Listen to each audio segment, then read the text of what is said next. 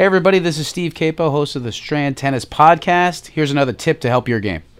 At this stage, the biggest thing they need to work on is figuring out not to move up to the ball when the ball bounces a certain depth. So in other words, the ball bounces a little bit past the service line. A lot of times what these guys do is they run up to where it's bouncing. And when they run up, they start hitting the ball like this, like they're giving it a high five. But in tennis, you want to hit the ball with your racket horizontal. So they need to realize the ball bounces a little past the service line, it's going to reach them at the baseline and they can hit it at a more comfortable height. It takes a lot of practice though, because little kids, they always run up to the ball and then they realize they have to retreat when it's too late.